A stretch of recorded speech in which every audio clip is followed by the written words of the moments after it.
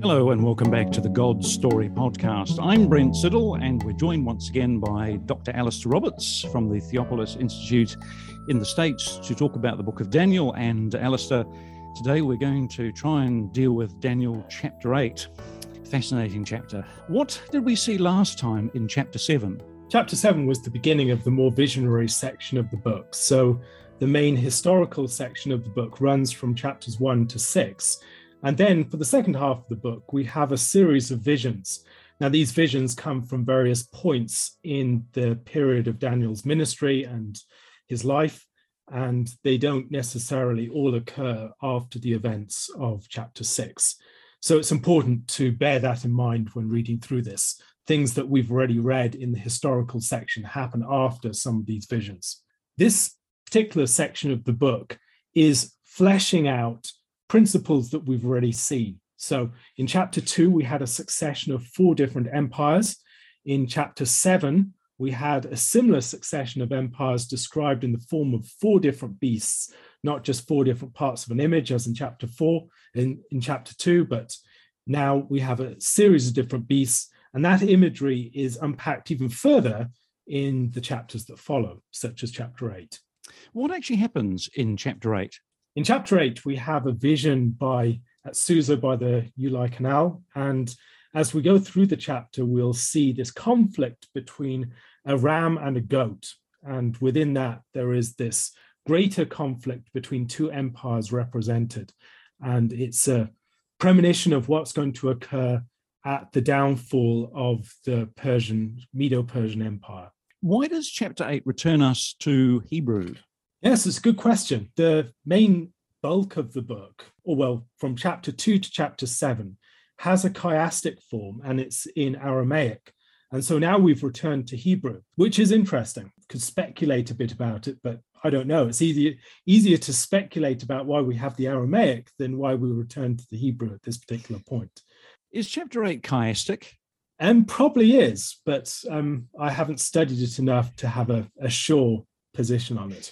Okay, what's the significance of the fact that Daniel has this vision is it Shushan and Susa and the Uli Canal? What's going on there? So this would be the focus of the Persian Empire. We can see the significance of Susa within the story of Esther, of course. And this is a sign of the location where power of Medo-Persia lies and where it will be defeated. So this is a significant location. Also, we've seen at various points in scripture and here, I think as well, the importance of visions next to rivers. We'll have a similar vision next to a river in chapters that follow. Now, we talked about the ram and the goat, but what's the significance of the ram and goat in this chapter? So the ram and goat are not just a ram and goat as such. The ram is described as having 2 horns, and then the horns are described relative to each other. And then the goat is described in a number of different ways. It's a male goat, it has a conspicuous horn, and then it's divided. And so it seems that these 2 creatures represent similar things to the beasts in chapter 7, and then the different images of the kingdoms in chapter 2. So first of all, the ram has two aspects to it. So it has these 2 horns, and they arise in a sequence and one becomes higher than the other. That would seem to represent the kingdom of Medo-Persia, where the Persian part of this alliance becomes the dominant one and really takes over from the Median part of the kingdom.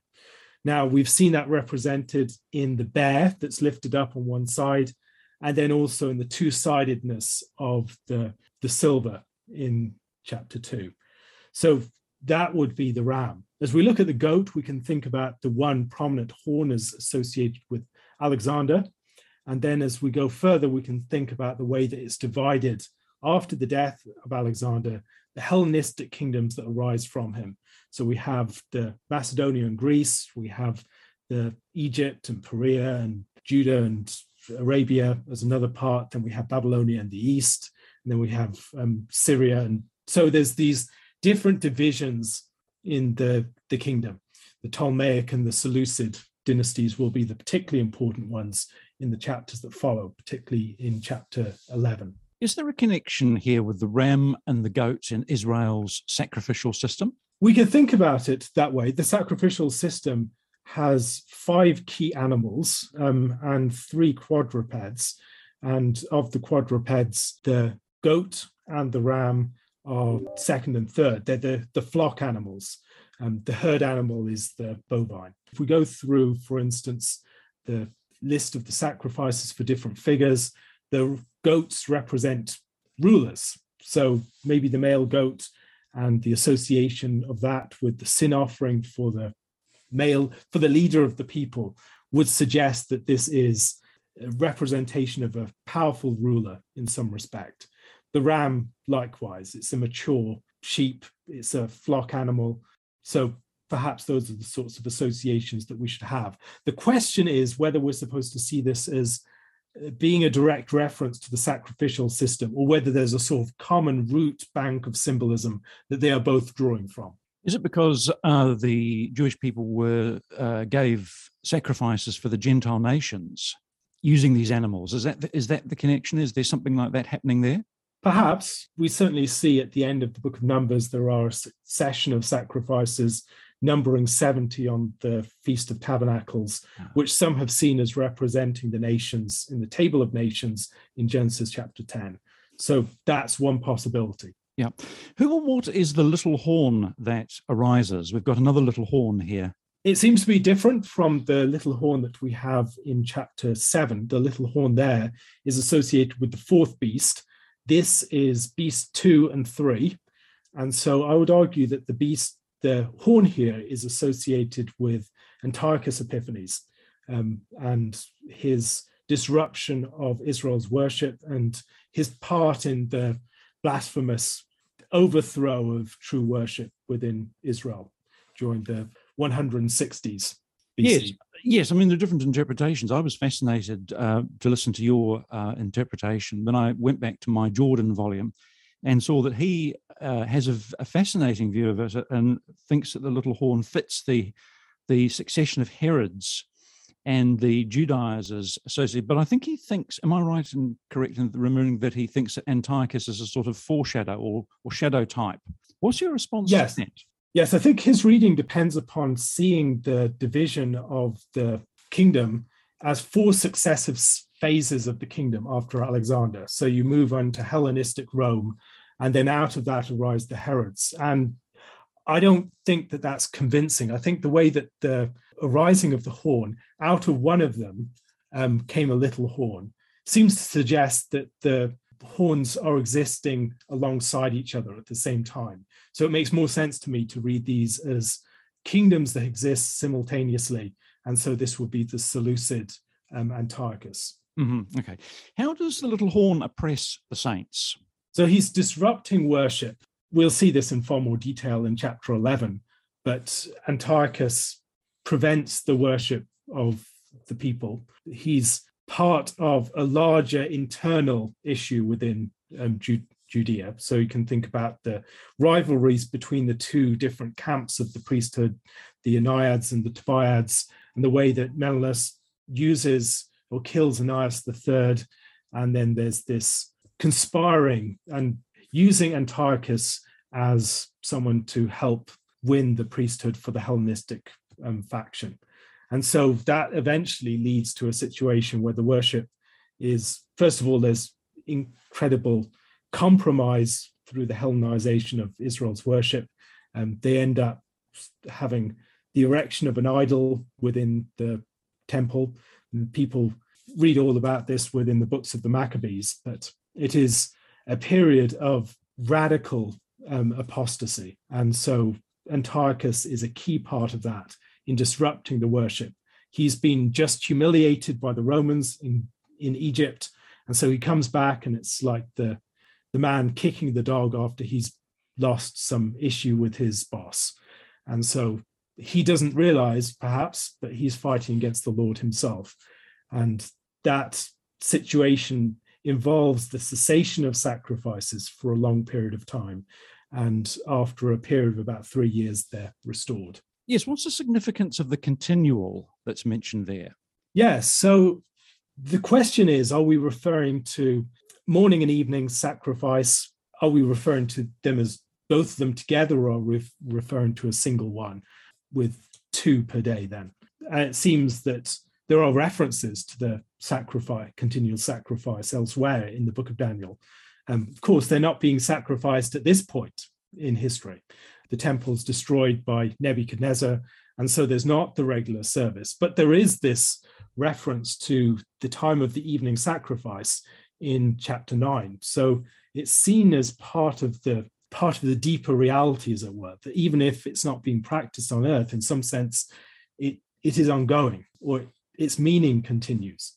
And there's a cessation of the practice of the continual sacrifice here. And that is going to happen in many years after this. So we need to remember that this is around the time of, we're talking the end of we're talking towards the second half of the 6th century BC. These events would take place in the 2nd century BC. What's the significance of the 2300 evening mornings? It seems to me that that's the period of time for which the sacrifices were prevented. So I think it's referring to mornings as the evening sacrifices and the morning sacrifices, not just a roundabout reference to days. It's days marked off by the sacrifices that topped and tailed them, as it were. And so what's the apostasy that causes desolation? I think Jordan and others have argued that that's not something that just a Gentile can do. The apostasy that's being referred to, the abomination of desolation, is something that requires some sort of involvement of the people of God themselves. And here I think we can think about the ways in which the worship of Israel is corrupted to the point of having a pagan idol erected within the temple, and then also the sacrifice of pigs and other things like that. That is the sort of thing I think that's being referred to here. And that's occurring not just as the action of a pagan monarch, it's the actions of the people of God themselves who have joined with him. Yeah, in what sense is the little horn a sort of counterfeit Daniel? Yes, it's something I'd have to think about a bit more, but we've got a number of ways in which these figures represent others or anticipate others. And certain events occur on a smaller scale, later occur on a larger scale. So we have, for instance, in the 70 weeks of years, there's a jubilee that begins that, 7 weeks of years that precedes the rest of the 70 weeks of years. And we have a sort of abomination of desolation here. There will be a later abomination of desolation at the very end of the sequence, with, as Jesus describes within Matthew chapter 24. So I think we have these things occurring on greater levels. Now we could maybe think about Daniel being related to some of these later sequences in a similar sort of manner. Maybe also think about the way that Daniel relates to Christ. He's already been related to Christ, I think, in the symbolism of chapter 6, with the bringing of Daniel out of the lion's den connected with Christ's resurrection. Maybe we can think about the ways that he's related to other figures in a similar sort of logic. Who does Daniel see in verse 10? So as we go through the story, we've got this growing of the horn and growing to the host of heaven. And I think it's worth remembering that behind all of this is a conflict within the heavens. It's one of the best ways to understand what's taking place within the book of Daniel, that as we see in the book of Revelation, what's taking place within the heavenly realm is affecting what's taking place in the earthly realm. And we have this conflict in the heavens, and then the way that that's paralleled on earth. Behind all of this, there are angelic powers. So in Revelation chapters 12 and 13, you have, as we've discussed earlier, the demonic dragon. And then we have his mirror image in the sea beast. And then the sea beast has its own image in the land beast. And I think you have something similar here. The stars cast down, we can think about the stars cast down in chapter 12 of Revelation. Are ruling authorities. And here I think we should think about this as ruling authorities, but recognize behind all of that, that there are also angelic powers at work. And stars within the book of Daniel, I think, connect that heavenly realm, not just earthly authorities. And we'll see that there are figures like the Prince of Persia and others that are in conflict here. And so although Persia as an earthly power is on the scene, behind that are heavenly powers in conflict. Yes. And so who does Daniel see in verse 10? So I think the horn that he sees is Antiochus. I think the rising of the horn is connected with the work of angelic powers. And then there's the casting down of authorities that are connected, for instance, with the priesthood, where these are elevated star-like figures. They're operating within the firmament of God's firmament of the temple and his people. And so they're being cast down, I think, is a sign of Antiochus's raising of himself up above his status. But again, there are angelic conflicts behind this. And so presumably does he see the Lord Jesus? Not at this point. Later on, we'll see. I mean, I'd associate the figures that we see later on within the visions, Michael particularly, with Christ. But I think the Prince of the Host, I think more of as the high priest. Yes, I think in the Jordan commentary I was reading, he sees it's Jesus as the man appearing over the river, and it's Gabriel who's talking to him. I think that's how he divides it, and then he later connects. Yes, he later connects Jesus with Michael, or Michael with Jesus. So I think the man who appears in his vision of the river is Jesus, and then the one who explains things to him throughout is Gabriel. So we've already had an explaining angel back in chapter 7. I think that's Gabriel, and Gabriel is also appearing here, but appearing by name, as he didn't previously. The way that he's described here, is it here or is it the next one? I think it's the next vision where he's described as the one who appeared to him previously. So he's connected as the interpreting angel between the visions. Yes. Of course, this is the first appearance that we have of Gabriel by name. We'll come on to talk about the connection between the Lord Jesus and Michael in subsequent podcasts. But Alistair, I wonder, before we leave the subject, what's the significance of the Lord Jesus appearing to Daniel over a river? Yes, we have a number of appearances next to rivers. So we have the Tigris appearance, we have the Ulai appearance here. The Tigris appearance is in chapter 10, and the vision there is very clearly a vision that is similar to the Son of Man described in Revelation chapter 1. The vision here is one that is not so clear. I mean, it's a man's voice that he hears that tells Gabriel to go to him. The fact that he sees the Son of Man in chapter 7, he hears this figure here, he sees this glorious theophany in the next in chapter 10, it suggests, and then of course you have the rising of Michael at the very end in chapter 12, it suggests that Christ is presiding over all of this.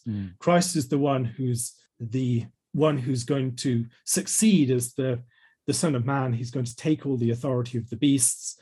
And so he's seeing an anticipation of the one who is the successor to all of these. And there's a sense that although he has not yet attained to that, he has not been given the throne, he is the one who's suited for it. And as we see all the beasts being overcome, we're seeing the Son of Man being involved in every single phase of that prior to him taking the kingdom himself. It's wonderful, very, very rich. Last question, Alistair. Why does Daniel fall into a deep sleep? And is this a sort of death and resurrection for Daniel? There are a number of descriptions of Daniel's responses to visions here and also in chapter 10, which suggest that Daniel, as he does in chapter 6, stands for the people in some sense. And so his slipping into a death-like sleep and then being raised up again suggests that he's standing for something about the condition of his people that they will experience. Now, you can imagine these are strange and terrible and dreadful prophecies. These refer to events many years in the future. We're talking about events that would be about over nearly 400 years after Daniel's time at this point. And it's worth thinking about us having, for instance, a vision of what's going to happen in the year 2400. What's going to take place then, feels very distant, and it feels scary to have that sort of far sight ahead. And so Daniel's response is, I think, first of all, a sense of the dreadfulness of what he's seeing and the awe-inspiring character. But also, I think it's symbolic. It represents the people's situation and the way that as he is raised up, so the people will be raised up. Mm. And of course, it all points to the Lord Jesus and the death and resurrection of the Lord Jesus. We've talked about Daniel being a type of Christ often before in this podcast, and we'll continue to see that as we move forward. They're complex chapters, Alistair, aren't they, really? They are very complex. And I think it can help when we realize just how interconnected they are, that we're not expected to interpret this all by itself. If you have chapter 11, it unpacks a lot of the conflict between the different parts of the final creature. So we have the conflict between the king of the north and the king of the south is a conflict taking place within the goat. Earlier on, we've seen the bear and the leopard, and those correspond with the ram and the goat here. We've also seen the silver part of the image and the bronze part of the image, and again, those correspond. And when we read all of these alongside each other, it becomes slightly less puzzling. But yes, it is tough. While I've got you, and for the last few minutes of this podcast, before we close, can I ask you about what I think of as the premillennial dispensational views of Daniel? I know it's a massive and complex subject in itself, but listening to you and reading James Jordan's commentary on Daniel, I find myself totally persuaded by the fact that Daniel is all over. It's all over by AD 70 in effect. Why is there a need? Why do some theologians feel a need to push this book out well beyond AD 70 and into some future that we haven't yet reached? I think there are a number of reasons. I think a more charitable way of explaining some of their reasons would be that it just doesn't seem that the Son of Man has taken his full office yet. Now, I think there it's helpful to understand that there is a division between what takes place in the heavens and what takes place on the earth. We're looking for the full reality of what has been inaugurated in the heavens to be played out upon the earth. And the fact that it's been inaugurated in the heavens means that it's definitely going to take place on the earth. Also, it doesn't seem, have empires stopped? We still have empires. We have the sort of American dominance of the current age. We have British Empire before that. We have French and other sort of powerful empires as we go back in history that goes all the way back to the time of Christ. So did the empires really stop when Christ came on the scene? And so those sorts of questions of plausibility, I think, are the big ones for people. And so there is this attempt to gerrymander the prophecy to fit to some future event that will explain why there's a big gap between the time of everything being wrapped up and the time that Daniel's living in. Now, it seems to me that is unnecessary. I think it goes against the way that we should read the book of Revelation. Revelation is an interpretation of Daniel in part, and I think a careful reading of the book of Revelation substantiates the claim that it refers primarily to the events of AD 70. Now, what's taking place, I think, is best understood as a sort of revolution in the heavens, described in most detail in chapter 7 of the book. And once we've seen that at the heart of it, I think it helps us to understand why we do not yet see the full reality of that being played out. Christ has, however, ascended to God's right hand. The first great demonstration of that occurs in AD 70. Christ himself treats that as the demonstration that he is at God's right hand. And that's the end of the old order. Again, it's important to remember that the world is not just this flat realm where everything is of equal significance. So what makes the biggest bang to our eyes is the most significant thing. Rather, we can see even in the character of Antiochus Epiphanes that he thinks he's fighting, as it were, on this great horizontal plane, but he ends up taking up arms against the stars of heaven, against God himself. And there's this heavenly conflict behind everything else. And so when Christ talks about the effect of his work, he speaks about Satan being cast down from heaven. We have these other images of a revolution in heaven that helps us to understand that even if those things have not yet been fully realized on earth, the heavenly order has been transformed. Christ is now seated at the right hand of the Father. The church is expanding. This is the stone that is expanding to fill the whole earth. And once that's in place, I think we begin to understand that the plausibility questions that people raise are not the defeaters that they think that they are, and that the most natural reading of this is the one that it doesn't require any sort of premillennial dispensational gerrymandering to make the prophecy work. The prophecy works in its own terms. Yes, I find this interpretation most persuasive. Alistair Roberts, thank you so much for your time, and thanks to our creative team at Liquid Edge who sponsor this podcast and take care of things behind the scenes. Alistair, thank you. Thanks again. We really hope you've enjoyed this episode of the God Story podcast. If you want to help us make more great episodes like this one, you can head over to our Patreon page and become a God Story podcast supporter. You'll receive our undying gratitude, plus a few bonus goodies for your ongoing support. Just visit patreon.com/GodStoryPodcast. That's patreon.com/GodStoryPodcast. As always, you can get in touch with us via our website, godstorypodcast.com.